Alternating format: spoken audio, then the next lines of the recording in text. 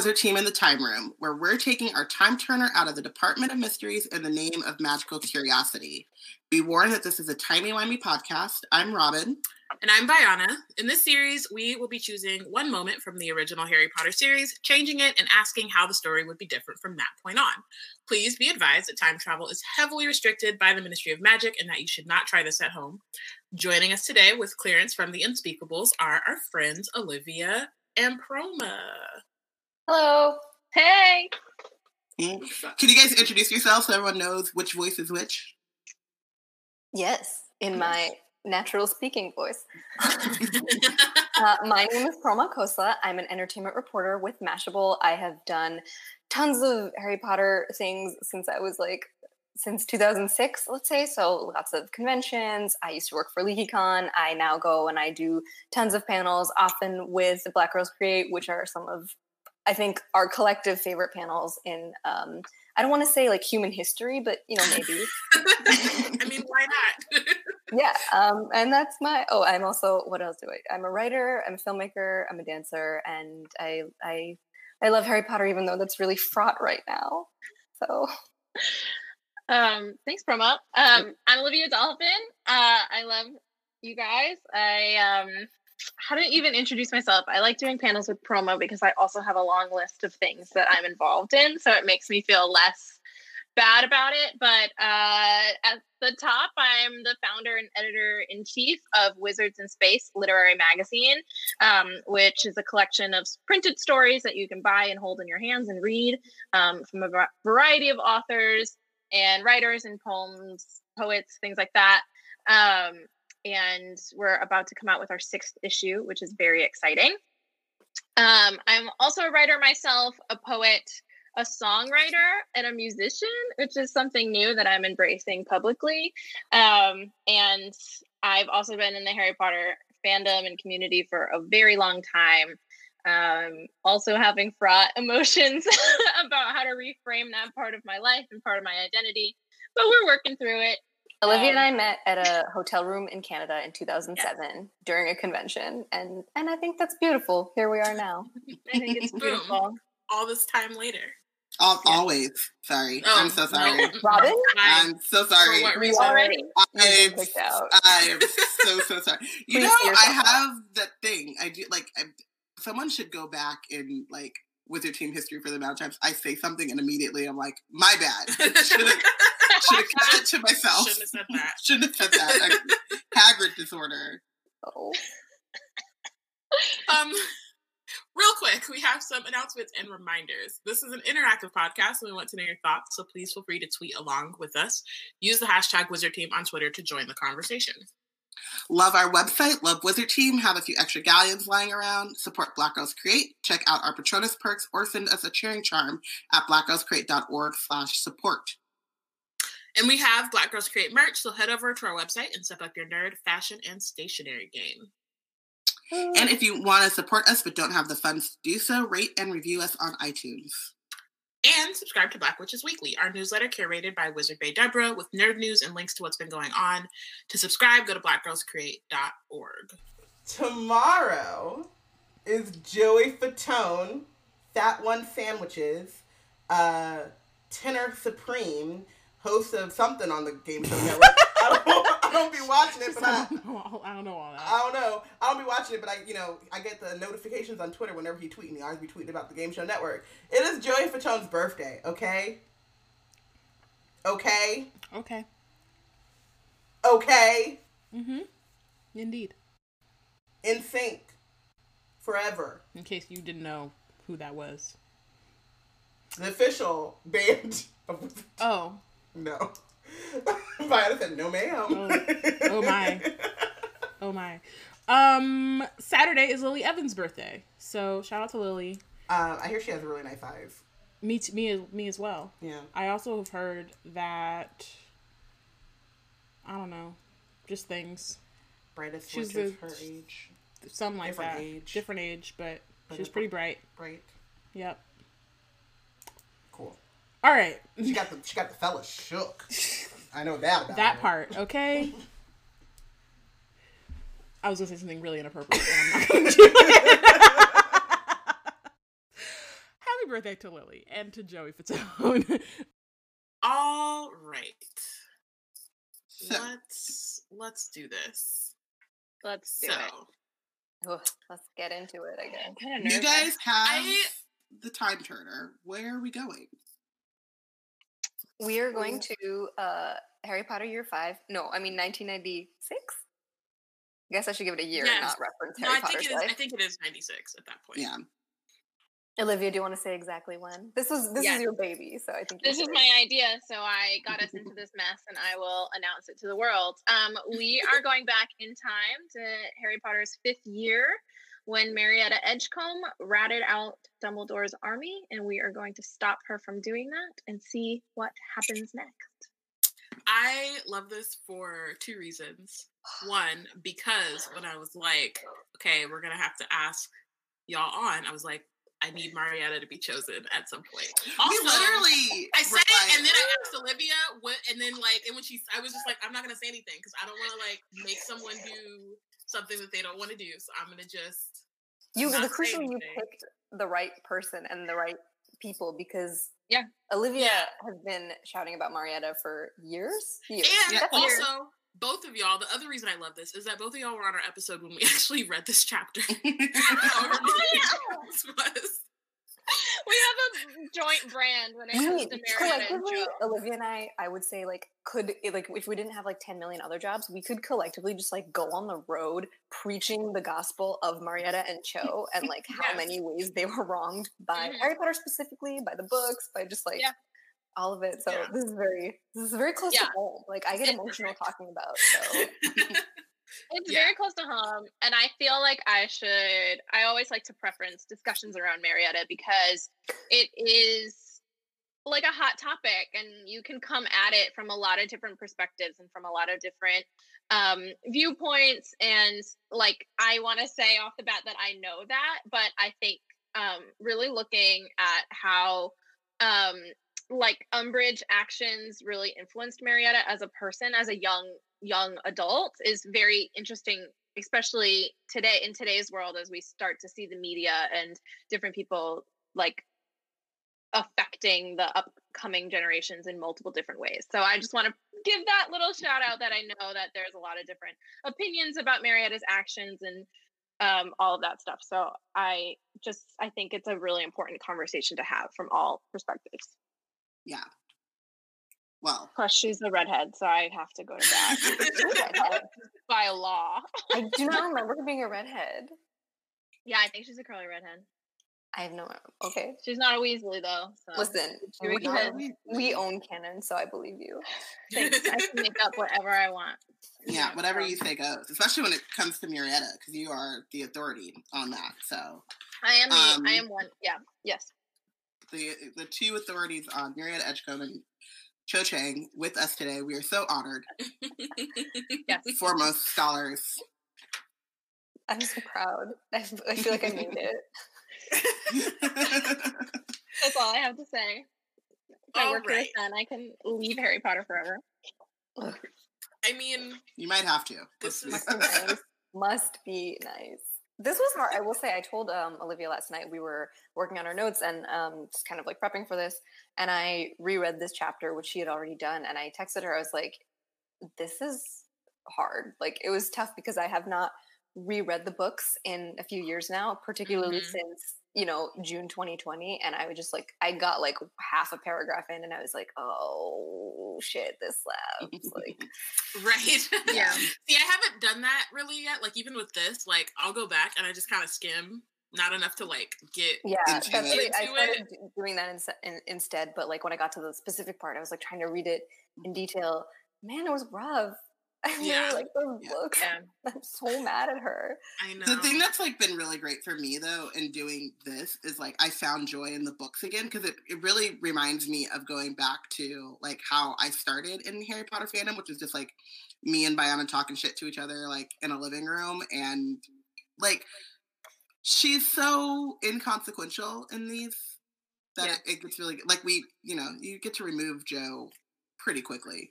And the books are a time capsule, right? And we talk about this all the time. Whenever any of us have done panels together, the books are a time capsule. They were written 20 or some more years ago, some of them, and we constantly, like, this is a huge part of critical fandom, which, like, Wizard Team and Black Rose Create is all about, is that you go back to the source material, you pull it out of context, you dissect it through this lens of, like, what works now, what we've learned since we read it when we were younger, and all of that's so important. But yeah, I agree. So it's nice to, like, just, like, be with people talking about the books right now after having gone through that, like, last night after a long time.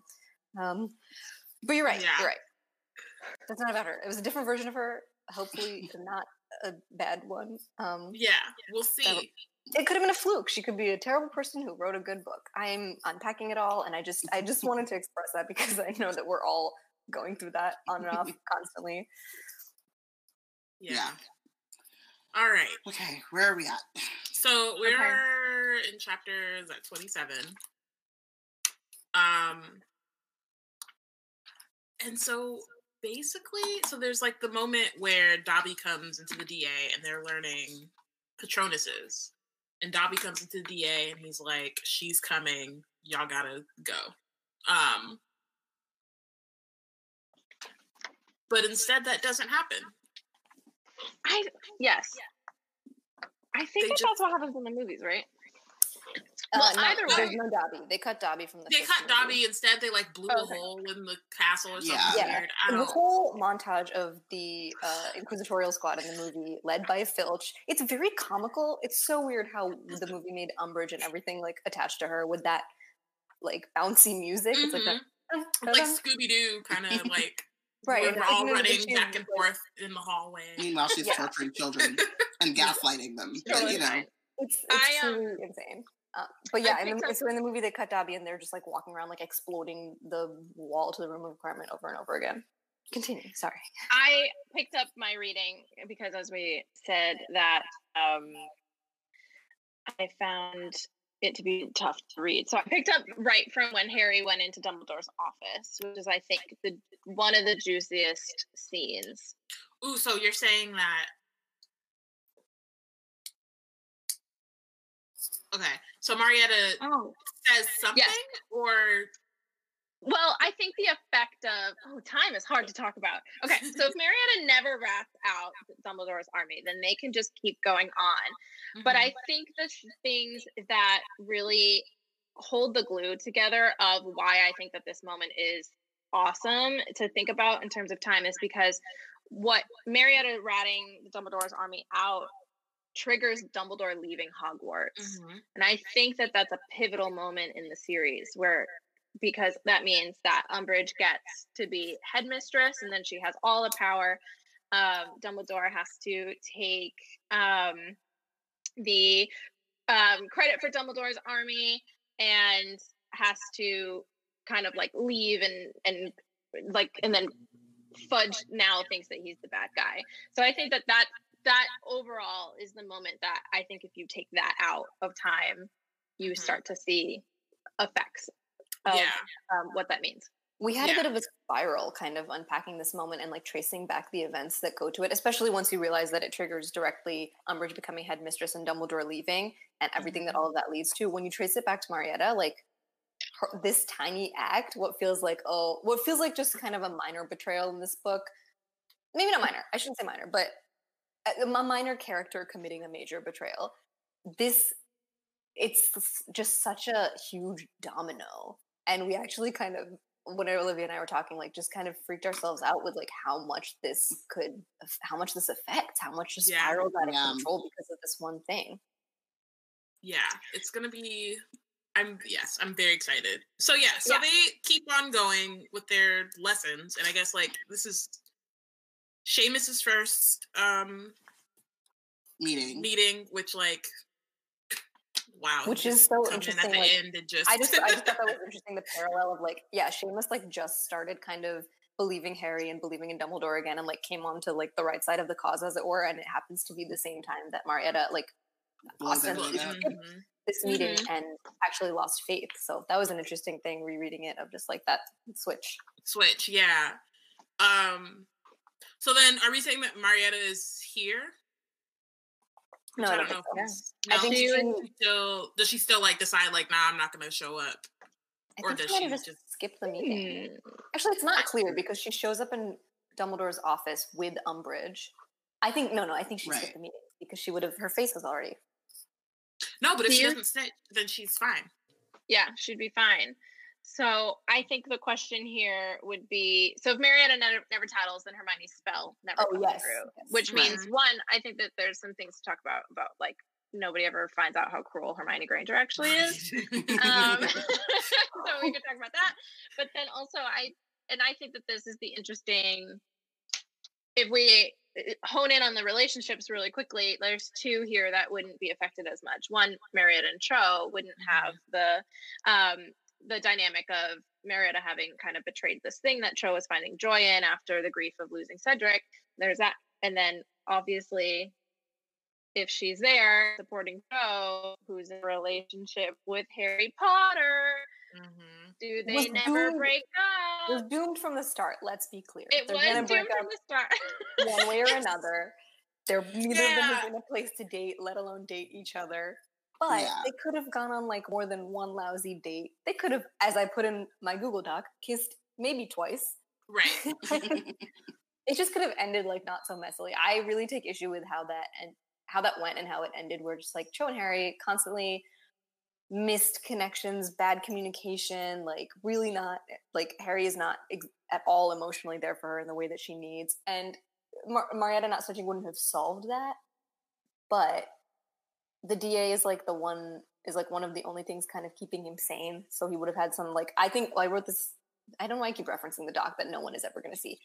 I had this thought that like losing the DA kind of kills Harry's very like last shred of like mental health and empathy in Order of the Phoenix, which, as we know throughout the book, and this people have talked about this since like 2003, is like he's really going through it. He's really struggling. He's holding on by a thread. He's like constantly lashing out at people. He's freaking out. He's having nightmares. And literally, so I actually started rereading the chapter earlier in like the section that starts this. And on page 606 in the US version, it literally says, if it had not been for the DA lessons, Harry thought he would have been extremely unhappy. He sometimes felt that he was living for the hours he spent in the room of requirement, working hard but thoroughly enjoying himself at the same time, swelling with pride as he looked around at his fellow DA members and saw how far they had come. Make Harry Potter professor, 2K forever.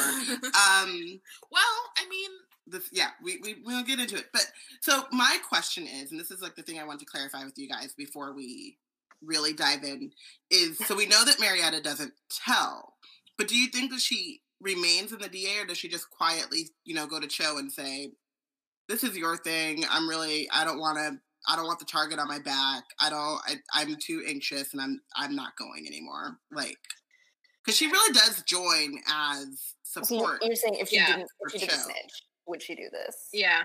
Yeah. Like, if she's not going to snitch, right? But does that mean...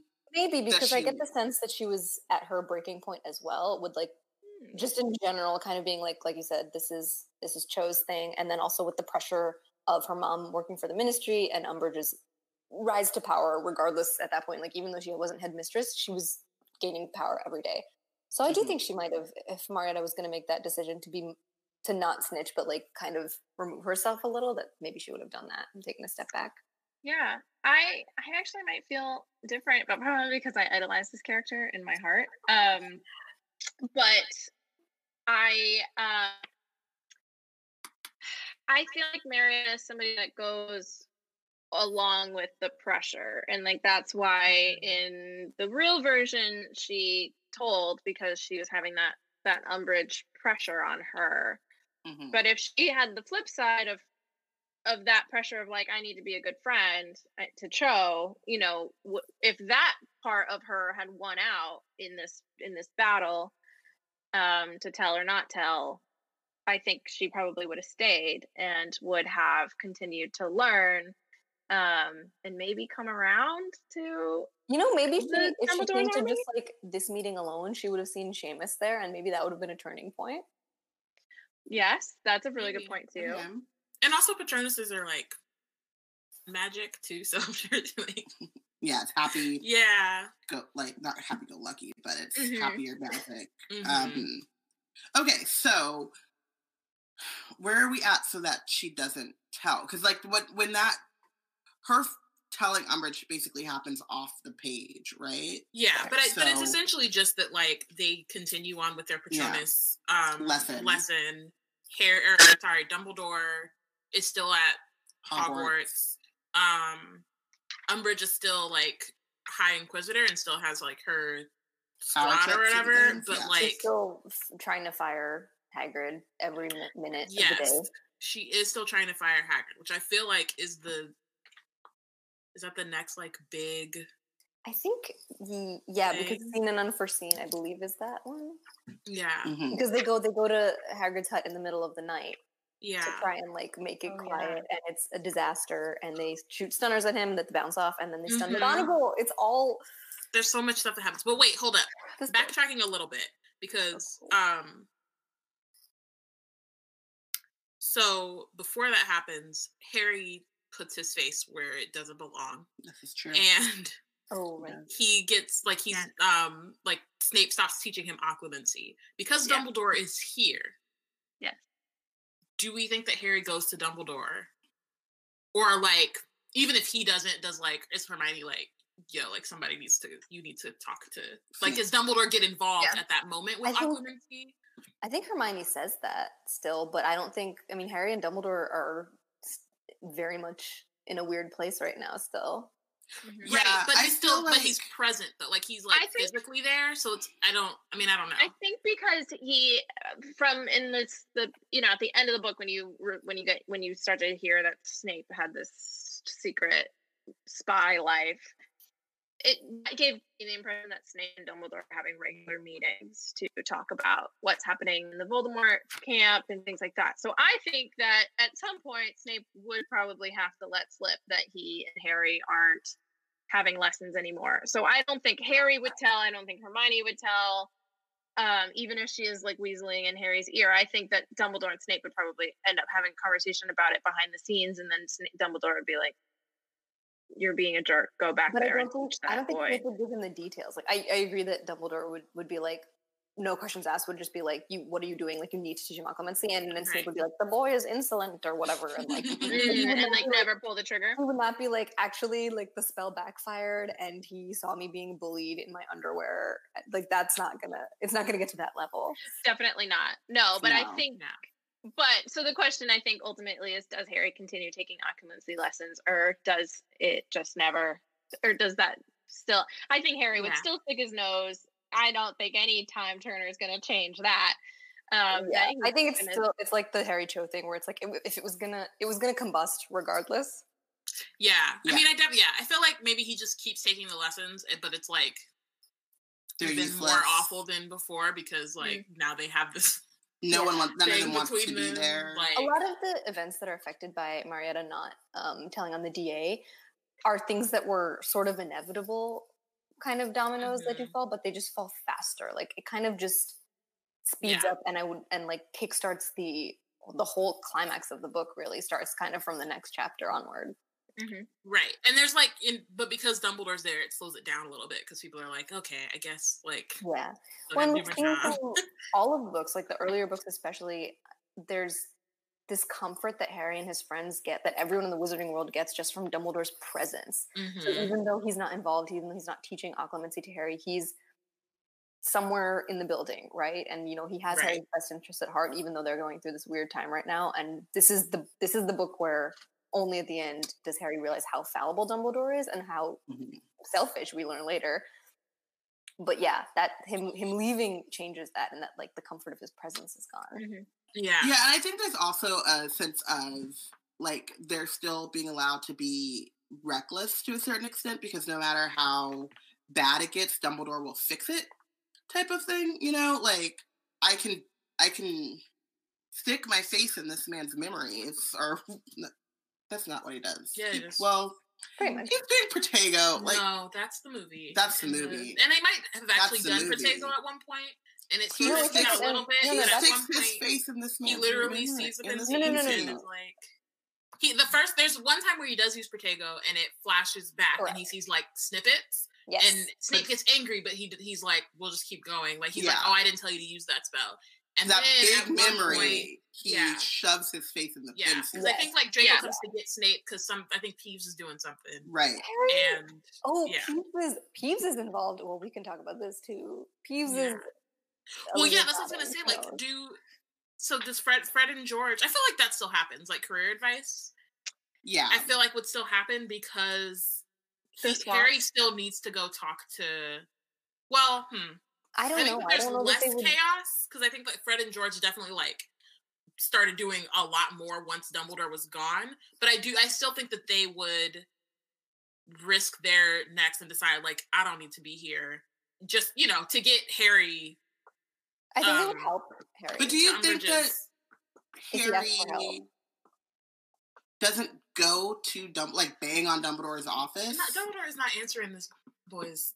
He is leaving Harry on red. No, I understand that, but I'm like, at this point, he's beyond leaving him on red. He's like typing, and you can see the bubbles, and then and then he like disappearing. Yeah, no, and I know that, but I'm just thinking, like, at what, like, so in canon, Harry has like the only place he can go get to the only access he has to flee is in Umbridge's office. Mm-hmm.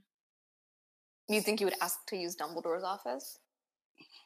Yeah, I don't know. I'm not. I don't think. I'm just trying to figure Harry out. Is like, too prideful at this point. Not at this Dumbledore point. Dumbledore doesn't want to talk to me. Not at the point where he's trying to save. He's not trying to save Sirius. That's not what this is. He's trying to ask Sirius about his dad. Mm-hmm. So this is a different situation. I'm moving ahead. Yeah. Okay, so this is him just trying to learn about his dad, and I can't see him going to Dumbledore because like Dumbledore doesn't want to talk to me anyway. Yeah. And Fred and George are like, "Oh, you need a diversion." Cool. So I also don't know that he would. I think Fred and George would help him if he asked for help. I don't think Harry would necessarily ask them for help in this situation because, again, there's still like the Dumbledore security blanket affects everything. I think even the openness that Harry had with Fred and George or with like Ginny, Luna, and Neville towards the end, like a lot of that comes from this like our safety blanket's gone, like all bets are off. Everyone just like, yeah, we need all the help we can get. So he would have probably done something stupid. He would have like tried to slip in with the cloak, etc. Fred and George independently though, like they go on their like pranking rampage because Dumbledore left, like explicitly because he left. And then they say so themselves. And then Olivia pointed this out of like, would they still leave school or would they just like finish, graduate, and then go start a joke shop without the greatest exit ever? Right. Well, okay. So if they're not helping Harry, then there's no reason for them. Because the only reason they really left was because they got caught. Like they were like kind of ready to get caught, and we're like, if we get caught, we'll just leave. It's not a big deal. So maybe instead Harry just does right because I don't think Umbridge has the like alarm on her office yet. So it could just be somehow they have some other diversion. Maybe they find Peeves or something, and are like, okay, we should just like Yeah.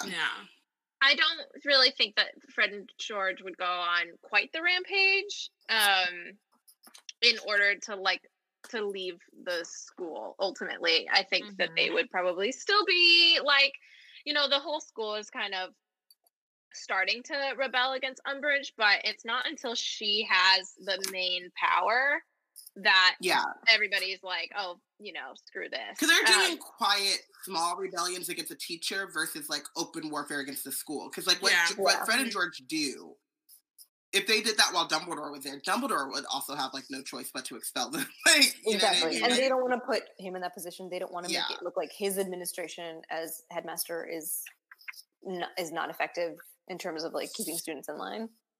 So how do you think Harry gets the distraction to get into Umbridge's office? Or does he do something even more wild? He could just use a frickin' mirror. Because maybe he like can't figure it out, right? He can't figure out what to do. What if that's it? What if he's sitting in the doorway doing like the mirror? I do. Like, yo, how do I talk to Sirius? How do I talk to Sirius? And then suddenly he actually like has this moment and was like, wait, the mirror he gave me explicitly to communicate with him. He's never opened it, so he doesn't know that that's what it is. That's true. But no, he could say, Sirius did give me this thing, whatever this is. If I maybe I'll to go reach open him. it. Yeah. And I do think again that like modicum of sanity and like clearness of head would go such a long way for him. That's true. He's not quite as Once again, everything comes back desperate. to how wizards need therapists. Truly, honestly, like, Everything comes back to it. the biggest thing. Okay, so he uses. I think he uses the mirror.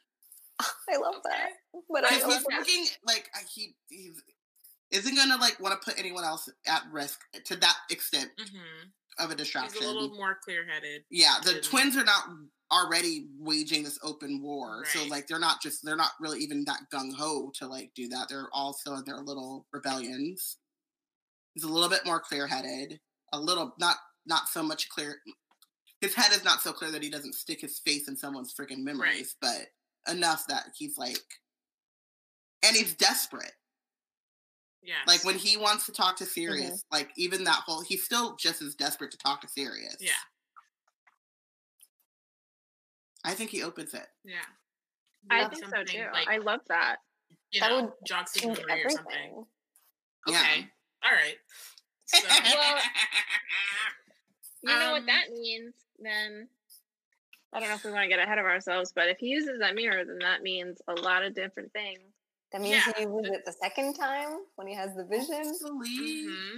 Well, okay, so let's get there. I mean, I guess move it. we're just. I mean, Grop is probably going to happen about the same. Well, no, do we never ever meet Grop? We don't have to meet Grop because the only reason we meet Grop is because Hagrid's like, I'm probably gonna have to go or like get fired soon. Oh yeah, no, but I think it's so I need y'all to. No, because she still has the ability to dismiss teachers. Like, but he can't doesn't have to them leave. out. And that's right. And the thing is he was like, I'm gonna be kicked out and have to leave. I feel like though the amount. So my theory would be that Umbridge would keep amassing power. It would just be slowly. I don't think she'd ever get the title of headmistress, but they were taking Dumbledore's power down a notch and hers up a notch. So I think it's eventually kind of would even out. So that if Umbridge is amassing that power, then Hagrid's going to get like increasingly agitated. And so I feel like maybe he would still. I can see him being like, about that. She's watching me, so I might need you guys. Like I can't just help. He might still introduce. I need help the same way that he needed help with like Norbert. You know what I mean? Like, but like, would he come in the middle? I mean, I guess he did it because everybody was watching the match. Yeah. And he was like, I don't know. It felt more urgent. Yeah, I don't know if it would be as at the time. And I feel like Dumbledore, and with Hagrid's faith in Dumbledore, I don't think he would be as worried. Like I think that he would know that even if he did get sacked from his job, like he'd still have a home. Yeah. And like would be able to go, you know what I mean? Like, but I do think that he knows that like having Grop there has to be breaking some. Grop was just a bad idea. Overall. You know how many and not super productive. No, I know, but what I'm saying is he knew enough. He knew that having Grop there was a bad enough idea that he hid him anyway. It's not like he just like showed up with like he had Norbert in his freaking house. Well, Grop wouldn't fit in his house, but yeah. But you know what I mean? Like, but he still is like hiding him. Like he's not telling anyone, so he knows to a certain extent that is that Dumbledore wouldn't like let it fly. Like they would be like, no, this has to. You know what I mean? I think that he knows enough to be. I don't think it's urgent enough for him to involve. I'm not saying, but I do think that at that point where he's like, I am being watched and I don't want, you know what I mean? Like, I think I could see maybe.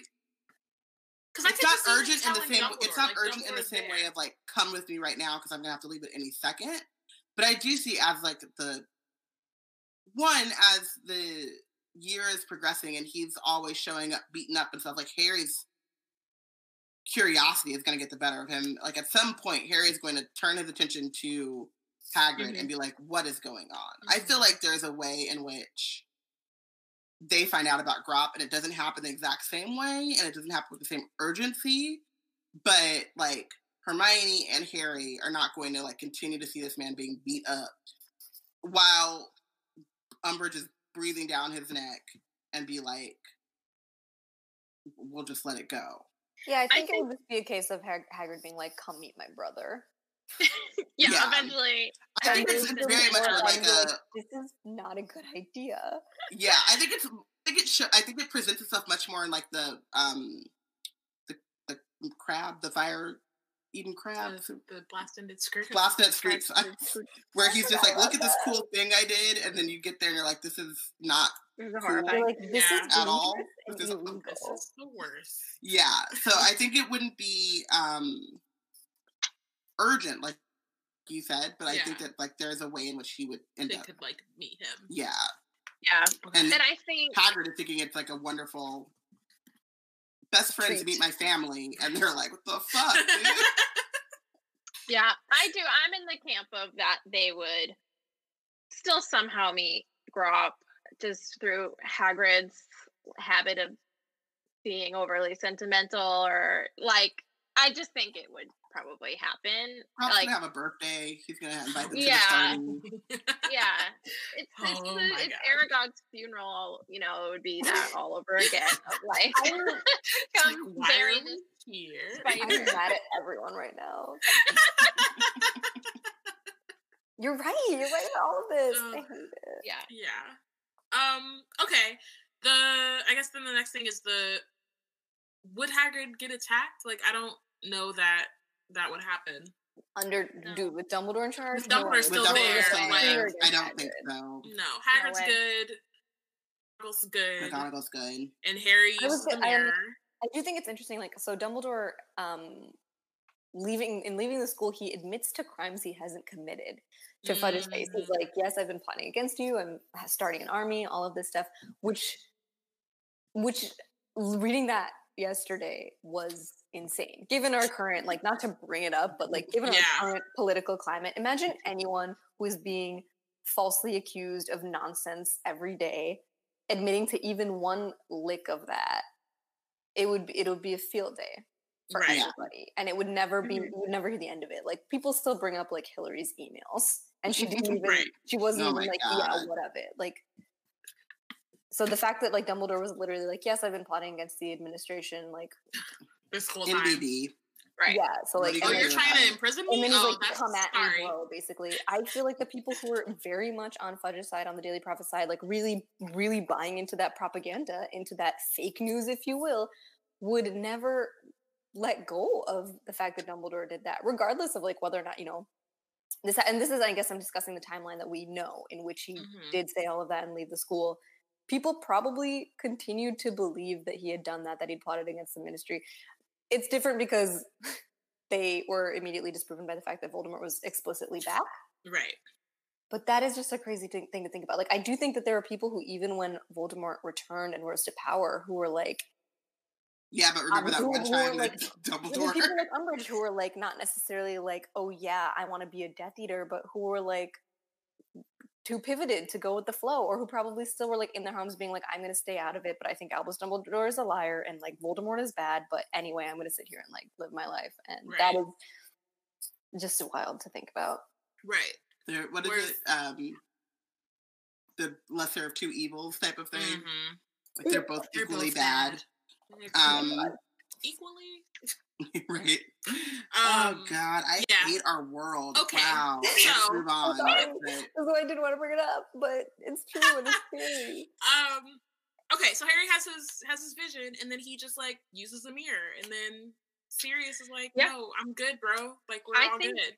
I think this in the books, like Harry has all of his pillars. If Marietta never snitches, then McGonagall isn't spell bounded. Whatever happened to her? Stunned. Dumbledore is in his office. Hagrid might still be on, even if he's jobless, he's still there. Yeah. And and on top of that, he's got the mirror to be like, yo, I just had this horrible vision, or knock knock, who's there? Yeah. So I just feel like that tactic that Voldemort used is still a worthy try, but probably ultimately doesn't work. Well, I think you would try. Do we think that Sirius tells him to go to Dumbledore? About the vision? About the vision, and Dumbledore actually listens this time or Sirius goes to Dumbledore directly, and then Dumbledore is like, okay, occlumency is not working, obviously. Does Dumbledore go to the Ministry anyway, or use I'm not over Dumbledore using Harry as bait. Like, okay, so they want you to go to the Ministry. Let's go together. Well, I don't think that would. I mean, because I think the thing is that like Dumbledore already knows the prophecy, so they don't need it. But it is an opportunity to like catch up some Death Eaters. That's what I'm saying. Is that like if Sirius goes to Dumbledore or something, it's like Harry just had this vision. Occlumency is not working. Do you think Dumbledore is like, well, let's take advantage of this? We know that they're going to be at the. You could just send adults. You don't have to send Harry. Use it as a trap. Because they're already there. Right. Right. Like they're already there, assuming that. So Harry doesn't go, but like I don't think Harry goes. Dumbledore and some Order members like run up on the Ministry, scoop up some Death Eaters. Right. Do they do that, or do they just decide, oh, we're just gonna leave it? That's very interesting. I feel like they would probably try to do that because it's proof. Like Fudge is proof that Voldemort is tampering with Harry's mind. Well, not just that, but Fudge is trying to prove that Dumbledore is trying to take over the Ministry, right? So if Dumbledore says, I'm going to go to the Ministry, we're going to tell Fudge I'm going to the Ministry, then Fudge is the one that sees Voldemort or sees Death Eaters. You know what I mean? It's a way of like exposing them.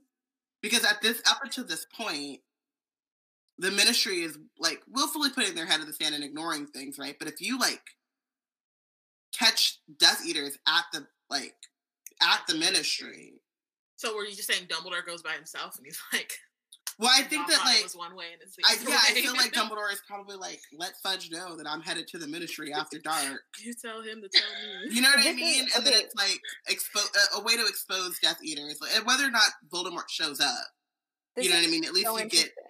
This has made me like my mouth is not able to keep up with my mind thinking about this. Like, so many new things came to me just now as we discussed this, because throughout this discussion, I've kind of like slowly started to realize, and I was sad about it, that the Ministry battle is a critical event that kind of needed to happen, because that is when Fudge and the Ministry realize that Voldemort is back, acknowledge, and like have their whole kind of pivot, you know, like they do what they can, their bare minimum to be like, we were wrong, let's like act and be safe. However, I really think it's interesting to consider that. I mean, it's so honestly what it is. It's like it's too neat, right? But like we would all love if this happened. If Sirius were fine, and then he went to Dumbledore and was like, "Hey, Voldemort deliberately planted a vision in Harry's head. Occlumency isn't working." So first of all, you get Snape called out on that. Maybe Dumbledore is then like, "Harry, I'm going to take over Occlumency for you." In the immediate moment, I do think Dumbledore would be like, "I have to go, or someone has to go. Order members have to go. Someone has to go to the Ministry. Who's guarding the Hall of Prophecy? Is anyone guarding the Hall of Prophecy?" Because also remember when Harry and his friends went, there was like barely anyone at the Ministry. Yeah, there's like no one there. I don't think there's anyone there. I don't think anyone's. Has anyone been? Well, because also they went really late and they flew by Thestral, so Dumbledore would probably just like walk out and apparate and get there right away. Oh my God, I'm not even. I don't have anything to say other than I'm just like unpacking my thoughts live as they come through. That's what this is all about. There's still a Ministry battle. I mean, I guess Harry and his friends aren't there unless they show up like 7 hours late, cold from their flight.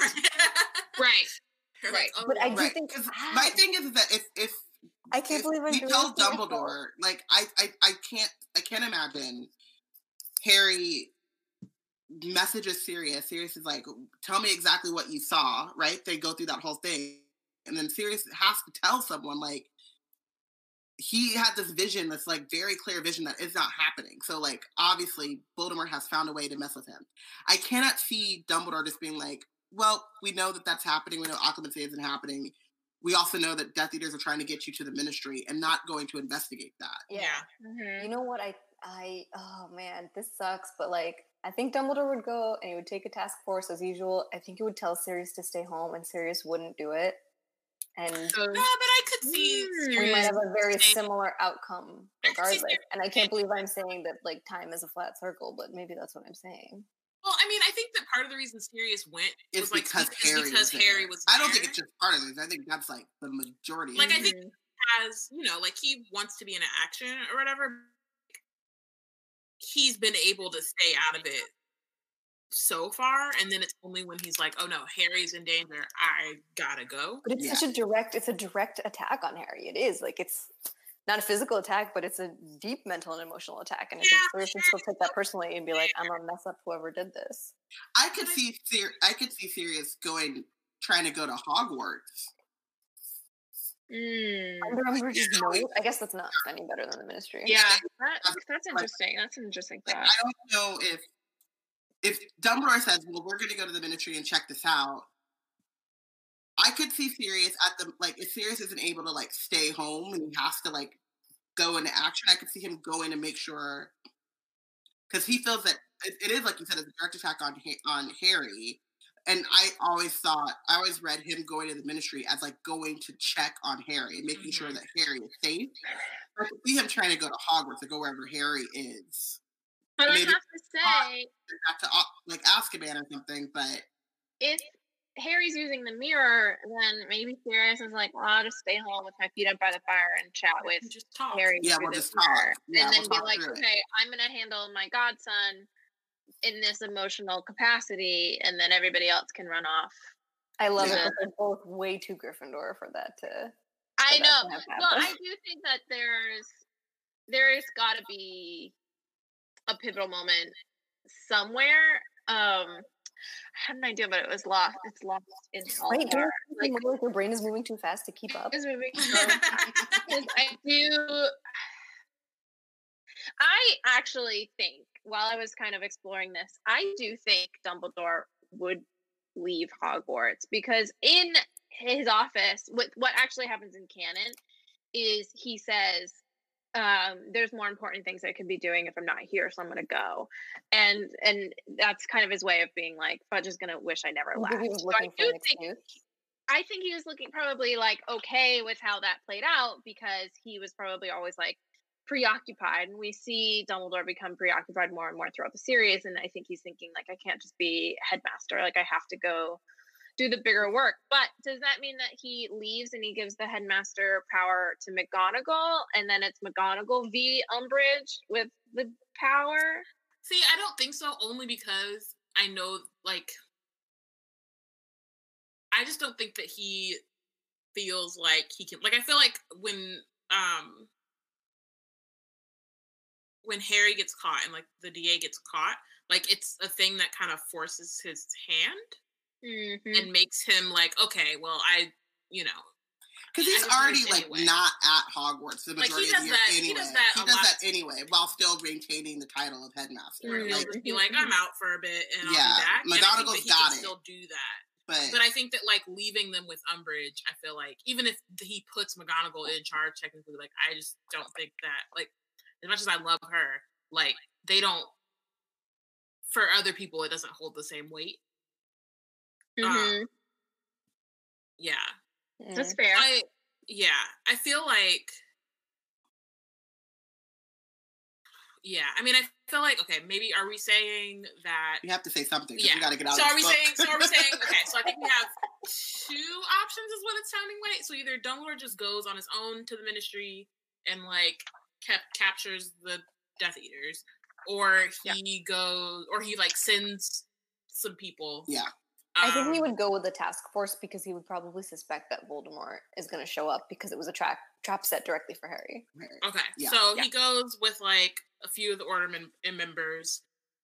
I think Sirius doesn't go only because, like, I think he would be salty about it. Like, I think he would want to go, but I don't think that it would be any different from any other mission. You know what I mean? I don't know that this would be, like, the breaking point since Harry's not there. I also believe that if Sirius went, I don't think he dies, because he's not distracted by Harry. But I do think that Sirius is still going to snap at some point. Like, that's one of those inevitabilities. Absolutely. We still have three more books. Leave us two more books. Leave us alone. We also have Creature is still, like, in the home plotting. Yeah, like Creature would probably have needled Sirius to go if he wasn't already planning to. That's true. Right. Okay, so that's something that you just brought up, Bayana, is that if they do this, do we figure out how the role that Creature played? Because. Or does anything change with Creature? Because the role that he's supposed to play is, if he's able to talk to Harry, he tells Harry that Sirius is gone, right? I guess it depends, like, because Creature is basically a spy. I think that kind of depends on what happens at the Ministry, because presumably Lucius Malfoy goes. So one way or the other, like, if the Ministry actual Ministry officials show up, see the Death Eaters are at large, see that Voldemort is back in power, and then take the action that we see them actually take in canon, Lucius Malfoy ends up in jail. And his family is not still in contact with Creature. Also, Creature has been dismissed and then inherited by Harry. Anyway, so that connection, because his connection is with the Malfoys, right? Creature with Bellatrix, and then by extension with the Malfoys. So that connection might not be as strong. Yeah, I mean, I could also see like them being like, how did Voldemort know to use Sirius? You know what I mean? Like that was one of the things. Like, I'm pretty sure Dumbledore like went and was like to talk to Creature and was like, how did you like what was, because he has, you know, they have so many things where that Creature isn't allowed to say. And so I think they could be like somebody. Yeah, they would still be investigating that. Like how that vision came about. Yeah. So I could see him being discovered at some point. Yeah, I know you're right. That is a response that Dumbledore had to the whole Ministry thing too, was to be like, why Sirius? How did they know to strike that particular weakness? Yeah. Okay, so we have to make some decisions. Okay, ready. So we're saying no matter what, Dumbledore goes to the Ministry. I think he goes with the task force. We can just like say that. The Death Eaters that are there get discovered. Does Voldemort get discovered? Does he show up? Does he show up? Because I don't think he'd show up unless they saw Harry. Because I don't think he shows up. But we do have all of these Death Eaters that get discovered, and then Fudge is going to. How does that play with the Ministry? Does Fudge say like, "Oh, they were trying for power"? Or well, I think that Fudge. Honestly, I think Fudge would still get sacked because even if Voldemort's not back, and that's still like the stance, a bunch of people just broke into your Ministry, and half people who broke into the Ministry who just broke out of Azkaban. Yeah. Like, so I think at that point they're like, I don't care what, like, whatever it is going on, you clearly can't handle it. Yeah, and so it's not a full Voldemort is back. It would just be like we need to maybe look into. Well, I mean, would they still blame Sirius? Because they blame Sirius for the breakout. Yeah, they could blame Sirius, but they definitely just need just Fudge is not the one. Yeah, and get sacked. Yeah, not. No one is the one except Kingsley. Right, literally. Truth. Yeah. So Fudge gets sacked, and then we have. Well, okay. So does Scrimgeour become the Minister of Magic, or does someone else become Minister of Magic? Because part of the reason they hired Scrimgeour is because Umbridge is rising to power at Hogwarts, and by all whatever anyone knows is that she's being extremely successful as High Inquisitor. Did they sack Fudge and replace him with her? Oh my god. No. It's a possibility. I don't think so, because when they sack Fudge, she's still working at the Ministry. They didn't replace him with her anyway. When they sack Fudge, she's recovering from being like attacked by the Centaurs, which would probably never happen because they never got caught by Hagrid. So she's still at large, and she's senior undersecretary to the Minister and Hogwarts High Inquisitor. She's in a prime position of power. Actually, if they're like, "Oh, you want another promotion?" Scaring myself. Uh-oh. Oh my gosh. Okay, I think since we all said let's do it. All right. Umbridge. Oh no! Oh my gosh. Umbridge gets promoted above Dumbledore, and then does she just sack Dumbledore? So if she becomes and then Dumbledore's, and then I think the Minister can sack the headmaster. That's but here's my question though: does she actually care that much? Like she's very much like when she has all the power.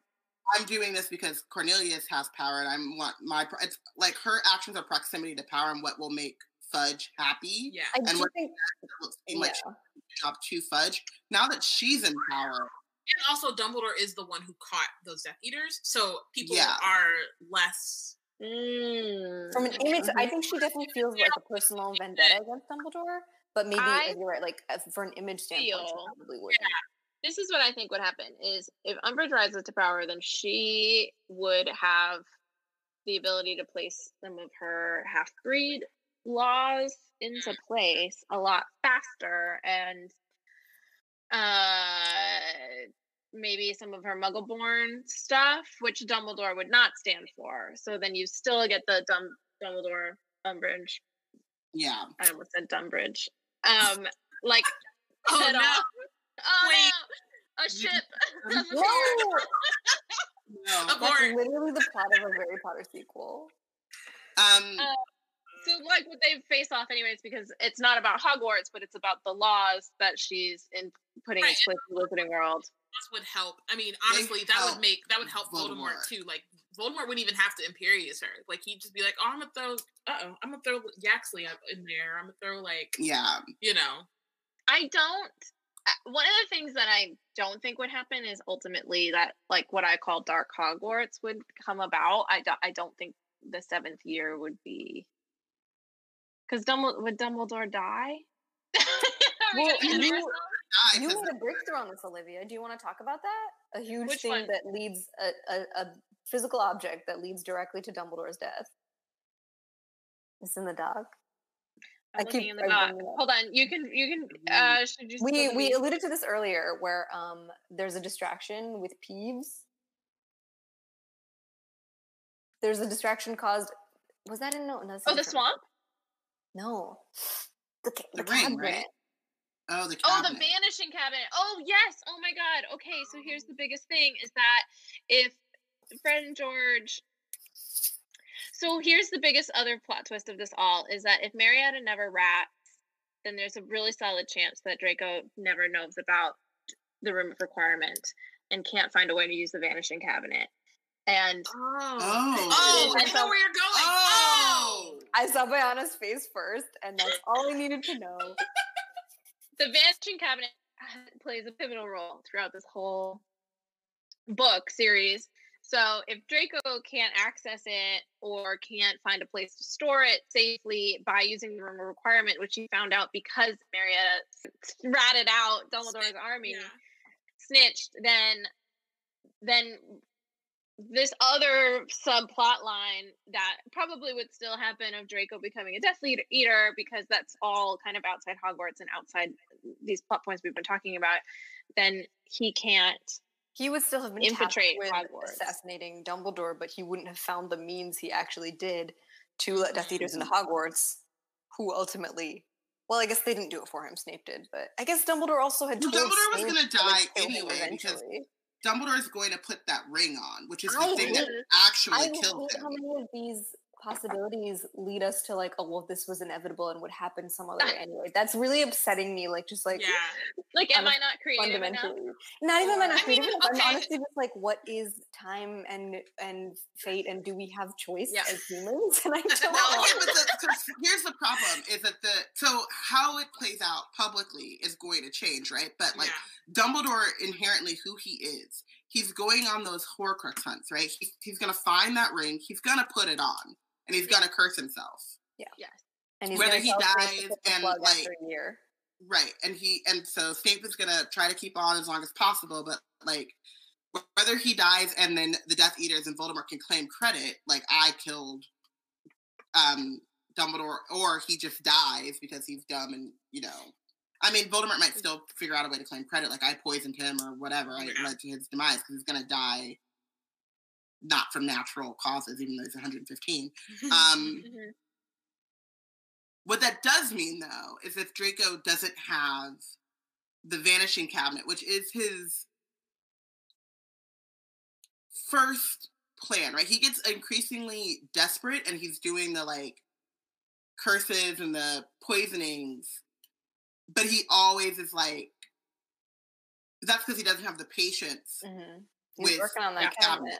But he's always working on that cabinet. There's a whole montage in the movie of him like caressing it. Right, but like how crazy are his things, right? Like he's just like doing like wild. Like he's like, it's not just like he's going to like, you know, use the cursed necklace. He's gonna need, but is he like just, you know, wreaking real havoc, and people are really dying. You know what I mean? Like trying to find a new basilisk to let loose from the school. You know what I mean? Like how increasingly crazy how increasingly reckless will his plans be? Or would he actually push himself to perform the killing curse earlier, to at least attempt it earlier because he's desperate and he doesn't have this like backup plan? Or oh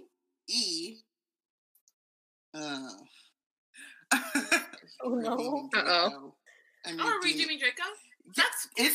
Does he get so like desperate that he's like, I can't do this. I need to go to Dumbledore, tell him what I know, and have him get me out of this. And be a double agent Snape 2.0. Yeah, but actually go through like or it could just be like the witness protection thing, like how like at the end, Dumbledore is like, we could hide you in your mom, like it's no big deal. I think that's such an interesting parallel to where we started, which is this choice of Marietta of ministry and loyalty to my family versus the good of the world. And now we see Draco with that same choice of like, do I choose my family and protect them, or do I just like try to get out of? I mean, ultimately, I think Draco would have selfish like motivations, but does he choose, with all of these like blocks that haven't been tipped to like, make the pot boil? Does he say, hold on, something doesn't feel right? Voldemort might not have as much power because he's not out in the open, because the battle at the Ministry didn't happen in the way that it was. His father might be in jail, but under different circumstances. And then he might just be like, no, I know who can fix this. It's the person I'm trying to kill, and I'm not going to kill him, and I'm going to go confess everything. Does he redeem himself in the same way that Marietta has redeemed herself? I'm so and I don't know I don't know how much of a redemption. I feel like that redemption arc is going to be slower. I feel like the desperation of I'm trying these things. Snape is, still does the unbreakable vow, right? And so Snape is like trying to help him. Is it that he just ends up really listening to Snape because he doesn't have any, the Katie Bell? Would it be after Katie Bell or would it be after Ron gets poisoned? Maybe it's after Ron gets poisoned. He's just like, I got nothing. And like the school year is running out. Like my time is running out. So maybe I do. Does he trust Snape or does he go straight to Dumbledore and is like, hey man, not only am I trying to kill you, but Snape is trying to help me. You know what I mean? Like how, he doesn't know that Snape is a like spy for Dumbledore, a double agent, right? Yeah, so he might, but I mean, they also he doesn't know it's for Dumbledore. He just knows that he is a spy. Yeah, he doesn't know. They assume on Voldemort's side. Yeah. No, I mean I'm saying they don't like the Death Eaters don't really trust Snape, but they don't know for sure that he is an agent. Yeah, for them, I think some of them do, but not all of them. Yeah, well, I'm thinking Bellatrix and the people in Draco's. They're mad at him the same way people were mad at Lucius of just like, oh, you renounced, who, and like went back to your cushy life. Right. Yeah. And he's still there. Like to them, they're like, okay, we're here, and like Lucius is like buying dark artifacts or whatever, but like you're still working at the school. You're still working from Dumbledore. What's your deal? So that's more. It's like they don't trust him because they're just like, how is this helping? Yeah. Even though it's been explicitly stated to them many times why it's helping, and also if they just like thought about it for 2 seconds, it would be clear. But yeah, these people don't think like you and I. So, okay, so we kind of jumped very far. Yeah, sorry. The vanishing cabinet. Yeah, no, that was no. Yeah, so we ended up was Umbridge is headmaster. No, minister. Minister. Is Dumbledore still headmaster? I think so. We think yes. Yeah. So I couldn't see her being able to unseat him. So she can't. Otherwise, Fudge would have done it at the beginning of the book. Yeah. So we're going in a 6th year. They still don't know that Voldemort's back. They still don't know. Voldemort's still like underground. Yeah. Umbridge, I think the Ministry is much more insecure. Like we don't have to wait for pious sickness. Like, she is, right. And we don't even have to. It's not even an Imperious thing. Like, Death Eaters are moving up the ranks because they're in her ear. She's passing anti-half-wit legislation. I also don't think it's insecure in that way, right? Like, because we know Umbridge, we know like Fudge is like that type of person. He's floundering, he's obsessed with his image, and he's very insecure. Umbridge is secure. Like, she knows what she wants. She's power hungry, as we've said. And now that she has the power, like, she's going to enact what she feels. Even if Death Eaters are whispering in her ear, it's probably not anything she hadn't thought of already. Right. I'm just saying that they're gaining confidence, or they gain her confidence, and they gain influence in the Ministry much quicker, and without it being through like coercive means, right? Yeah. Like, well, it's Voldemort's agenda being pushed by the Ministry rather than it's like more and the Death Eaters, which we eventually see in book 7, and it's kind of just like a step towards that. So it's book 7 earlier, and also without the like,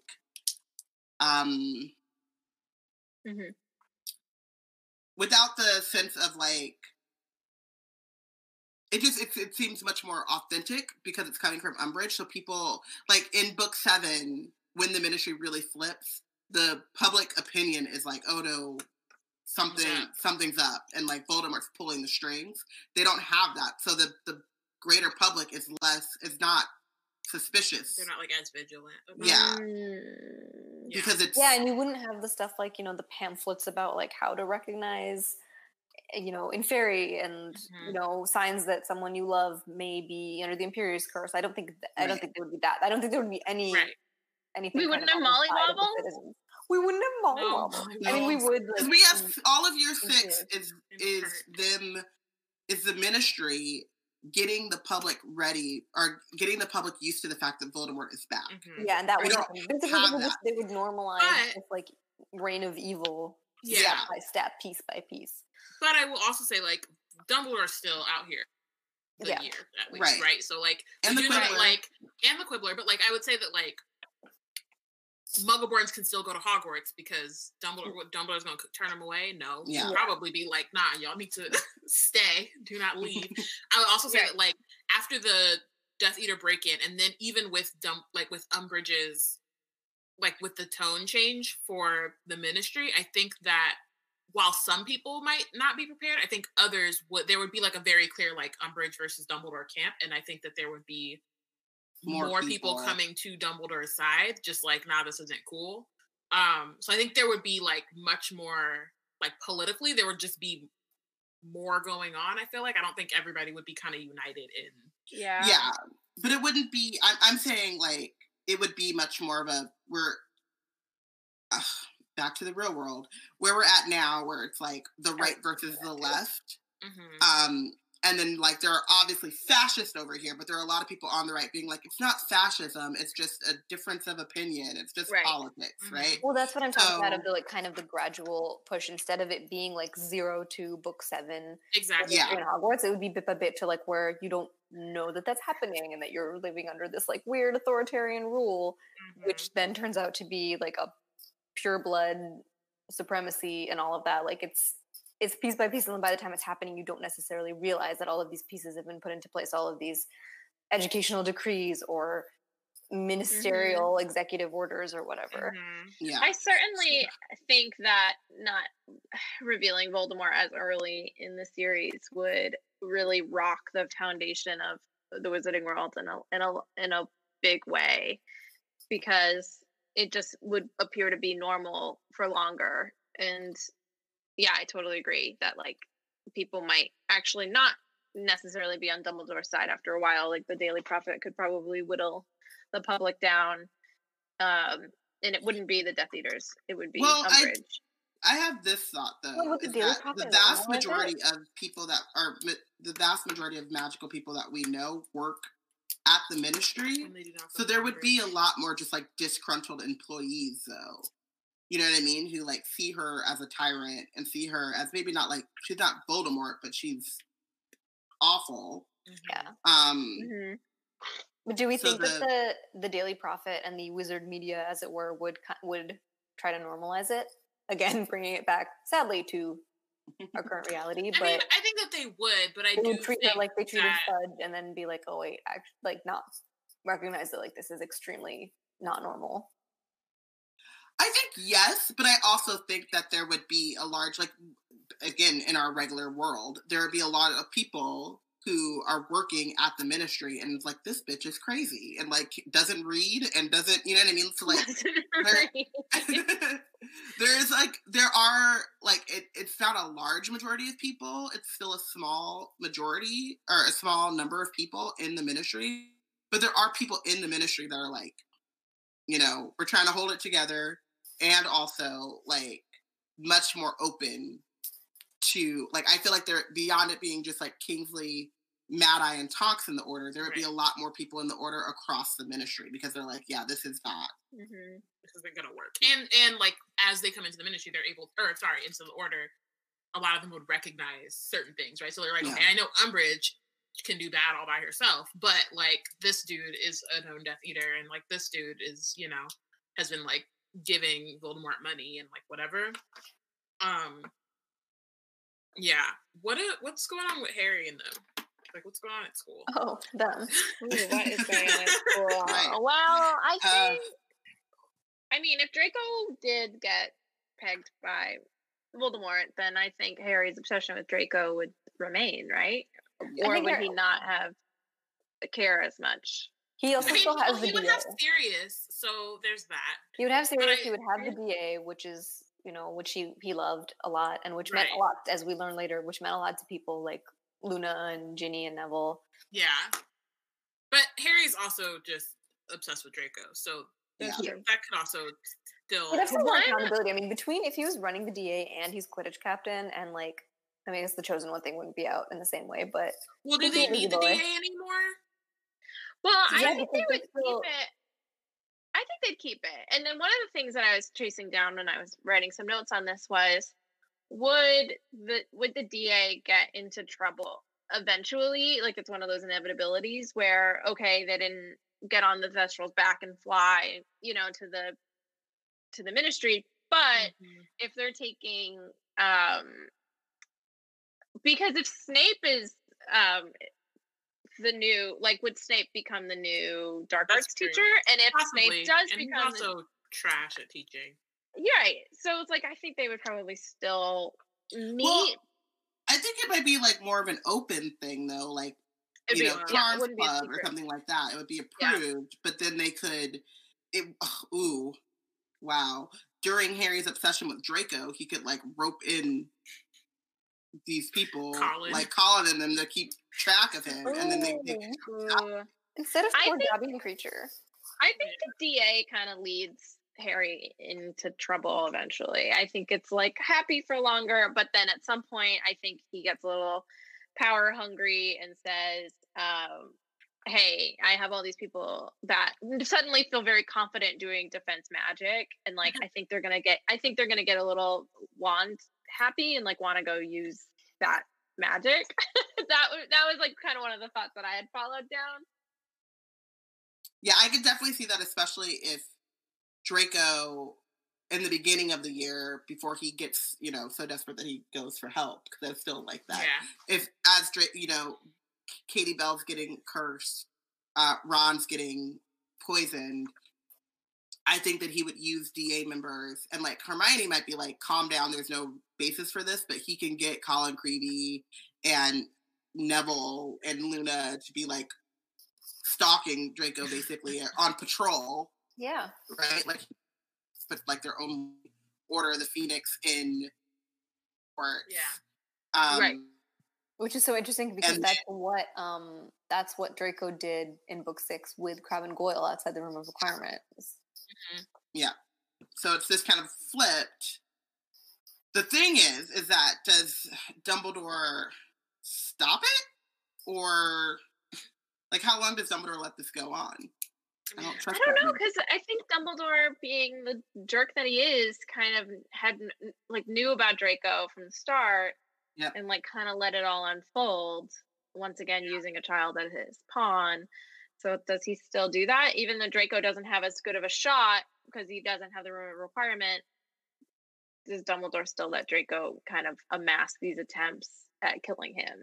And speaking of Dumbledore being a jerk, has he told Harry about the prophecy? Or the Horcruxes. The only reason I think he does is because he's dying. Like, I think he just does it later. Like, after he puts on the stone or whatever, and then he gets cursed. He's like, okay. Instead of after Sirius's death. Okay. Instead he just, like, he doesn't plan on it. Like, in his head, he's like, you should probably do that. And then he doesn't. And then You could probably do that, sir. Then he gets cursed, and he's like, oh, well, like, I actually only have so much more time left. So are they doing their special lessons? And I think so, because he has to find the rest of the Horcruxes anyway. No, I know, but I'm wondering, like, does he try to tell Harry to rein in the DA during these things, or because whatever happens with the DA has to be big enough to get Umbridge and the Ministry's attention, because like Dumbledore is just gonna let that go on under his root. You know what I mean? Like he let the DA go on under his watch when the first time. So if you're saying that like the DA gets increasingly reckless and does something that gets them in trouble, it has to get them in trouble with the Ministry. Mm-hmm. Yeah. So my question back to Proma's like time as a flat circle is does Marietta's decision not to rat out just kind of like slow down book 5, and then at some point in book 6, like we just get right back on the timeline because Dumbledore is gonna die anyways. Yeah. I mean, maybe we're looking at a version where Sirius lives while Dumbledore dies, but Dumbledore's still gonna die. So everything's gonna get dark and evil. Well, so what we do have though is in book 6, in the canon, Harry's running around like full of grief, horny, that part. Monsters in his chest. Nothing's gonna stop these kids from being horny, I'll tell you that. And survivor's guilt in a way that is not is compounded by Cedric, right? So it's like the reason why Harry is so like self-isolating and stuff is because Cedric died, he decided that was his fault, and then Sirius dies and that was his fault. And so he's very much pushing people away. In book 6, he does handle it better. In book 6, like I think because of Cedric, he handles Sirius better, and that kind of instead of therapy, he has this kind of this epiphany where he's like, I'm gonna not let it swallow me whole, and I'm gonna try to move on and try to fight back. So I wonder if without Sirius, he's still dealing with all of that Cedric trauma because he's never really unpacked it. Yeah, but I think in book 6 he does double down on you're not gonna die for me. I'm gonna do it alone. Yes, totally. Which so he wouldn't be doing that, right? And he would have. I think he wouldn't be blowing up at Hermione and Ron. He wouldn't be as far along in that kind of emotional journey, which it's sad to say. I don't want to suggest that Sirius is like some tool for Harry's emotional growth. It's not that, but it is because it is another loss, and because Harry by the end of the series is a character so defined by the loss of people he's loved.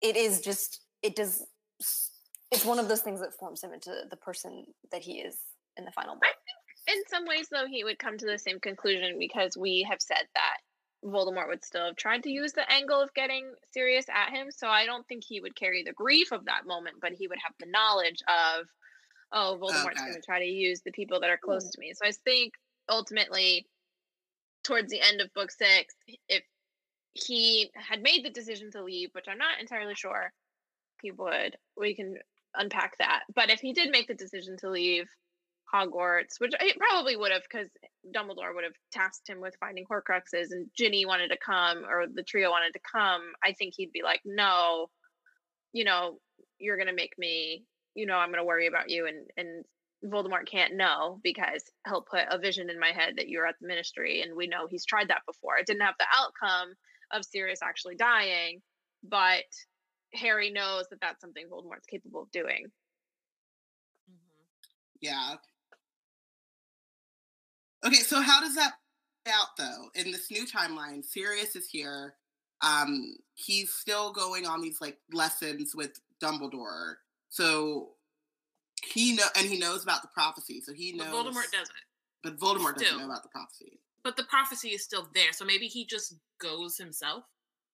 Voldemort goes to get the prophecy? Because if Umbridge is like, you know, he could right. sneak in after hours, but like he could. My just, question he about go. The prophecy is, I've always wondered why he wanted it. But that's a question for an actual podcast and not a timey-wimey podcast, because it has always been a part of the series or I was like, why does Voldemort fight so hard for this? Because Snape basically...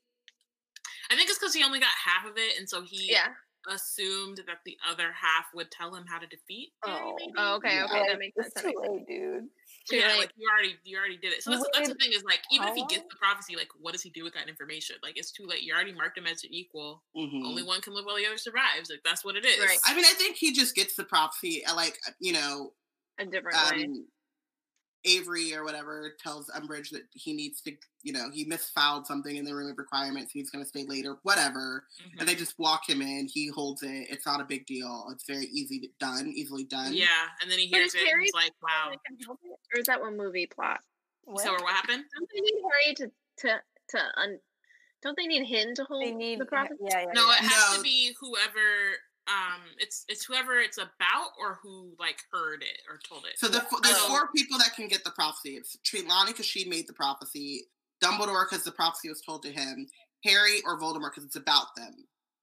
But Voldemort doesn't know because he's like, I'm Snape overheard it. So Snape actually doesn't count. Doesn't count. So because his name isn't on it. The names that are on it are those 4 people. So those 4 people can get it, but Voldemort doesn't go get it himself because he decided it's easier to orchestrate this whole plot and to plant dreams in Harry's head for a whole year, lure him there with a bunch of other Death Eaters who also shouldn't be in the Department of Ministries, and have Harry get it in front of them and have a huge fight instead of Voldemort himself just like kind of trying to like just. Here's the airtight plan, Proma. I don't understand what your issue is with it. Here's my biggest question: is does Frank Bryce die in this? Yes, the character. He's been dead. He's dead. Been dead. There's no saving him. Frank Bryce. Yeah, poor guy.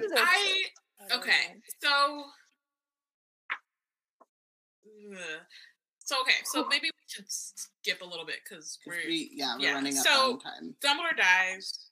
You said time. We're running out of time. I know exactly, but so Dumbledore dies. Snape kills him. But so what's going on with, because we've had like Draco is now under like Dumbledore's protection, sort of. So once Dumbledore dies, what does that do for like Narcissa and Draco? Do they still have like the order? Wait. Sorry. He doesn't have to die in the same way. It can be very like, they can plan it out and then like get everything in order at this point because Draco doesn't have the Death Eaters showing up at Hogwarts. They kind of like, they can find out about the Horcrux being fake. Draco and Narcissa can like go into some safe house and like all that can happen before Dumbledore has to perish. Not that it stays. Why wouldn't Dumbledore just rope them into his machinations and say, "Hey Draco, I'm gonna let you kill me. Well, you're not gonna kill me, but I'm gonna let you take credit for killing me, and you maintain." And then you can stay with your family. And why wouldn't Dumbledore do that? Okay. Dumbledore would hide him if he was gonna live, but like once he puts on the ring and he knows he's gonna die and his time is running out, I think they can do all of what you were saying and like set it up in a way they learn. You know, they have a time frame. I just wondering why Dumbledore wouldn't say, "Okay, Draco, this is what I need from you." Right, in a similar way that he does with Snape. I mean, does that, and then with the whole, book 7 would play out very similarly, except for Harry wouldn't be as sad because Sirius never died. Yeah, I mean, so this is what I think is that like Dumbledore figures out a way to die, give Draco credit for it.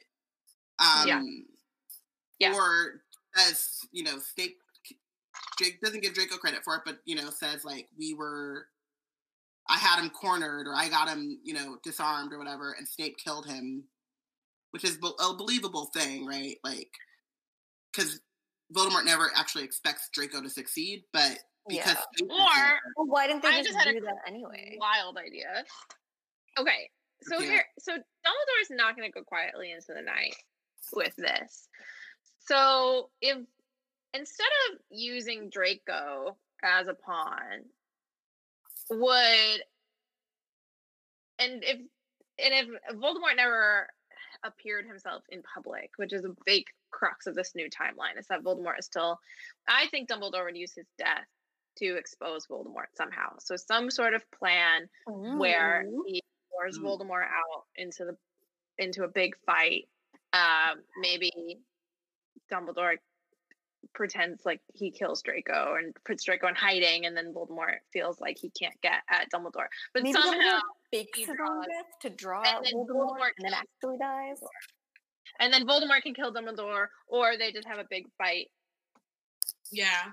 Well, they are the Horcruxes at that point, but yeah, he could like let Voldemort kill him, and then Voldemort can be like, I killed Dumbledore, whatever. Because we all know Voldemort was kind of taking credit for the death anyway, and Snape would have still been undercover. But I do think that I don't think Dumbledore would. He would definitely use his death in some bigger way than just with Draco, because it's Dumbledore and he has that power. Yeah, I like the idea that is how we get Voldemort out in the open.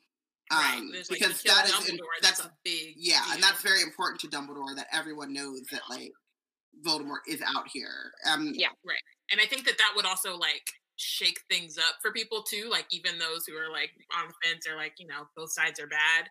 Be like, well, this man just murdered Albus Dumbledore. Like, this is clearly, and he's back. Like, he's back, and Dumbledore's dead. Like, yeah, it would just be intense. It would, Okay, so what happens with Draco? So does he put Draco and Narcissa into hiding? Because then we have that really has some ramifications that we're not thinking about right now, but or that we're too early to bring up. But we need to figure that out because. Well, I think let's say they do. What are the ramifications? When Harry gets caught and is taken to Malfoy Manor is just Voldemort and Bellatrix and Lucius. And Lucius is like, my family's gone. But they don't know for sure 100% that that's Harry. But they are going to go with their gut. Are they going to? Yeah. By that point. I mean, I feel like Dobby can come and like help and stuff like that, but like, I don't feel like they get to use Malfoy Manor in the same way. I think it would then be like Bellatrix's house. Because use of Malfoy Manor is a direct punishment to Lucius from his fuck up at the Ministry. Okay, well, that's only one change. Is Lucius even alive? The other change. Honestly, that's true. Narcissa and Draco disappear. Oh yeah. Ooh. But okay, we still have to get to the Battle of Hogwarts. Who's going to tell Voldemort that Harry is dead? Not Narcissa does that. Oh. To make sure that Draco is alive. Ooh, okay. They're gone. I'm like, there's 2 points. Yeah. That their presence. Well, that one, I feel like they're both still trying to figure out how to work their limbs again. Like they were knocked out. It's not like Harry was the only one who got knocked out. Voldemort also got knocked out in that situation. So it could just be that they're like, nah, he's still alive, and then you just gotta Expelliarmus earlier, I guess. I don't know. Yeah, does it all just take place in the woods? Yeah, nobody sees it. If it all takes place, very anticlimactic ending. No, because if it all takes place in the woods, and Nagini is not God. Ooh. Like, this is important, people. Ooh. Well, is Nagini in the forest? Yeah. Nagini comes back when he is bringing Harry Potter's body back. Who's to say Harry can't kill the snake himself. He doesn't have the. He's not. He doesn't have. Well, Hagrid's there. He doesn't have the I wouldn't rely on Hagrid. Hagrid's not gonna kill a snake. He can't even. He's gonna kill a Hagrid snake. would literally adopt her as a pet. And it's enough like chaos that Harry can. Don't you? Okay, this is the thing I've never been really clear about because Nagini is like a sentient being. Yeah. Is like, is it just that you kill Nagini in whichever way, and then the Horcrux dies because she gets her head cut off by the. Wait. Sirius is still alive. Ooh. If Sirius hears that Harry went off into the forest by himself, there's no way he's not going after him immediately. Are you killing Sirius? No, I'm saying that they would know, right? Like they would be like, Harry, haven't seen Harry in a minute. Dumbledore or Voldemort said, "Meet me in the forest." And Sirius knows Harry and is like, "Okay, he doesn't." He doesn't. I think he mentioned maybe Neville. I'm surprised there weren't like 30 people in that forest. I saw Harry walking on the grounds. I don't know what's going on. And Sirius is like, oh, hell no, like, not my son. And so he grabs the people and he's like, we're going into the forest. Everyone right now, whoever is like uninjured. Ooh, yeah. So instead of him just running off on his own, he grabs everyone. And so Harry wakes up and they're like, oh no, he's alive. And then here comes they're battling in the forest. Now they're battling in the woods. Okay. Which means a lot more. I feel like everybody would just die because battling in the woods is just you never have the upper hand. Poor that's visibility. not necessarily true though. Like they're in the Forbidden Forest. You know, the centaurs are much closer and do not like the forest. Grop knows those grounds very well. Right. Grop like, is still, we agree. Grop is untouched. And there's children that are saved because they're not going to grab the children to go in the forest. Like, does Lavender Brown live in this timeline? Olivia, did she die in the other one? That's still earlier. That still happens earlier. Don't open this up because I don't. Sorry, I have so many questions. Yeah, so many questions about Lavender Brown. So this is like where we come to with a lot of these when we get to the Battle of Hogwarts. Is that there's still a lot of unknowns that we just wouldn't really be able to know because so many things happen at once. Yeah. They do battle before he gets there. I love Sirius going in there and kind of being what it would do from a narrative standpoint, like it would diminish kind of almost Ron and Hermione's role, I think, at that point, because Sirius and Harry are so close. Yeah. And like the function of Sirius dying, again, I hate talking about it in this way, but like the function of Sirius dying is that Harry loses someone who's very close to him, who's a mentor and a friend. Like he always talks about that, seeing Sirius, not talks about it. It's like it's mentioned when he dies that he came to think of Sirius as a mix of father and brother, and that's two things that he doesn't have. And then and Dumbledore was very much in that space of like mentor and father figure, which he didn't have. So still having Sirius around at the Battle of Hogwarts puts Harry in a very different place. Like, did Sirius go camping with them? Was he there for all of this? Where was Remus? Were Remus and Sirius fighting together, or is Remus still with Tonks and they've died in the battle? Like when his husband is in the forest fighting. And would Remus even do the most uncharacteristic thing in the world? Let's be real. Would Remus and Sirius live out their Wolfstar dreams? Yes. Oh, they would. Yeah. I don't know that we've had a timeline yet in which that didn't happen. I think it would be this one. I may not be able to save Sirius in every timeline, but I am able to get him a boyfriend. That's true. Maybe Wolfstar is our constant. Yes. It's my constant. Yes. Definitely. Yeah. I do. Yeah, I don't know. I grew up reading sorry, this is like neither here nor there. I grew up reading these books and Wolfstar never really being a thing. And like I read one fanfic. That's all it takes. That's literally all it takes. You read the right fanfic or like or just like suddenly it clicks and then you realize that it's God's truth. It's always been there. It's been there the whole time. Our past, present, and future. I mean, I tugboated them for sure, but like I was too busy writing fanfiction about Sirius and myself to think or realize or care about Wolfstar, and that is my singular truth. Is that if I was shipping Sirius with anybody, it was 16-year-old Olivia. Mm-hmm. We respect it. I love it. You deserve. So in my timeline, ultimately, I end up with an alive. Okay, so I still think they're able to defeat Voldemort's defeated in the forest. In the forest, though. So we take some property damage for Hogwarts. Not that much. Not that much, but some. There are casualties. We don't know who they are. We can't. Yeah. Cool. I like it. the only one plot hole that we didn't cover is if Draco's in hiding, Yeah. then the fiend fire situation doesn't happen. But everybody's on a Horcrux hunting mission, and Harry did find out about the diadem, so I think that diadem. I They would have can destroy it with the basket thing. Yeah. That was their plan to begin with. because they just go around and Yeah. They just, Yeah, the requirement list. they just stab stuff. All the room of Snake requirement. venom. So yeah, Do you so think the they. room of requirement got rebuilt? Maybe, I don't know. think Well, what? it wasn't Sorry? really on the plans. I'm sorry, I went back into regular canon because of the fiend fire. The room of requirement gets torched, and then when they're rebuilding Hogwarts, do they rebuild the room of requirement? I just I got think really it's sad. probably Well, just not there. burned. And I don't think the room got burned. I think the stuff in it burned, Yeah. probably. All that history. Okay. I don't know. But yeah, so Molly and. Was that canon, or did I write this like really sweet moment where Harry was trying to search through? I think I wrote this in a fan fiction. Harry was searching through the room of requirement, and he comes across a desk, and it's got Arthur and Molly scribbled into the desk. You made that I up, wrote that. I hate you for it. Yeah, Yeah. I'm sure you wrote that, but also I love it. I wrote that. You wrote that, but I it's wrote canon. that. But I'll I put it love in it. my next mundane Harry Potter fan fiction It's zine been that I do. canon. cute. Oh my It's god. new canon, yeah. You know. Terrible. Well, Okay. got burned. Oh no, I need to. All see right. it. In our new timeline, in this new world of Harry Potter, who is the MVP?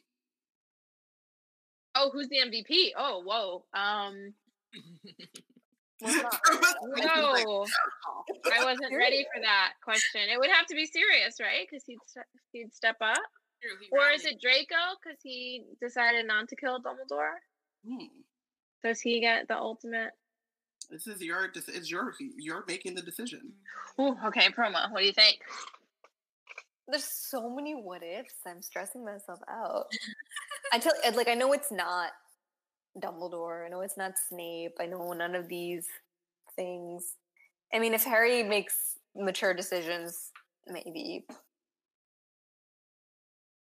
I think it's serious just because we love think him it's serious. and miss him, and we would get to spend so much more time with him and have I kind of, yeah. the and I thought opportunity for maybe we him to could- also like grow and spend more time with Harry. Yeah. Yeah. Yeah, I think it would be serious. I wanted to try to bring it back to our girl Marietta for making the right choice, but she doesn't have any role to play besides just that one choice. So It's she not a ain't big no enough MVP. No. I mean, it Um, changes a lot, but changes yeah. a It lot. changes a in lot. terms of like the ripple effect, but like as a person and the Yeah. choice that she made.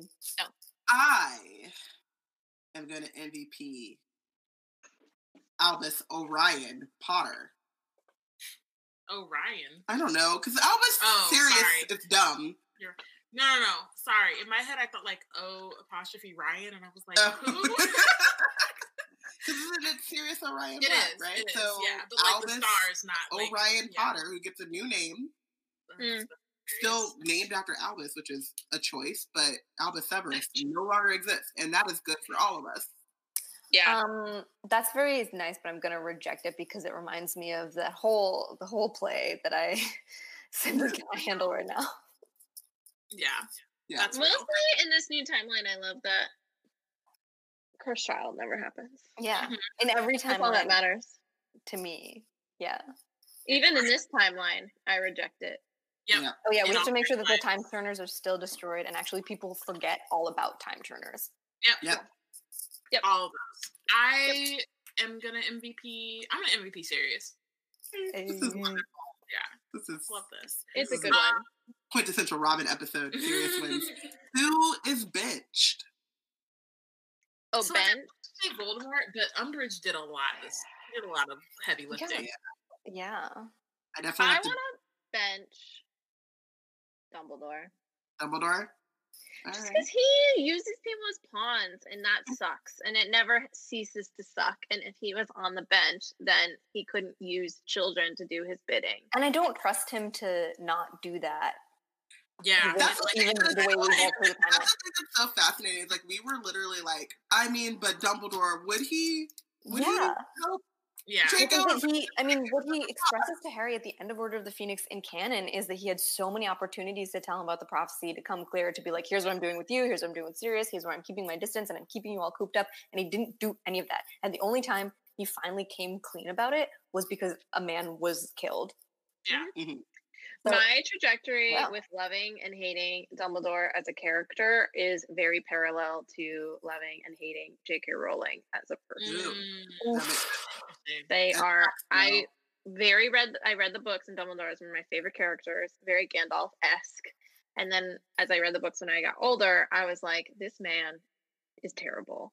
Like, he sucks. He straight up just uses people to his own gain for whatever greater good, big air quotes. But yeah, and then that's now how I feel about J.K. Rowling. Is like, growing up, I was like, she can't do any wrong, and look at her donating all this money and blah blah blah, and then it just turned out to be fake and a farce. The true bench. The true bench. The true bench, J.K. Rowling. We're just gonna rewrite this shit anyways. Yeah, exactly. I have nothing to add to that. I endorse it. Yeah.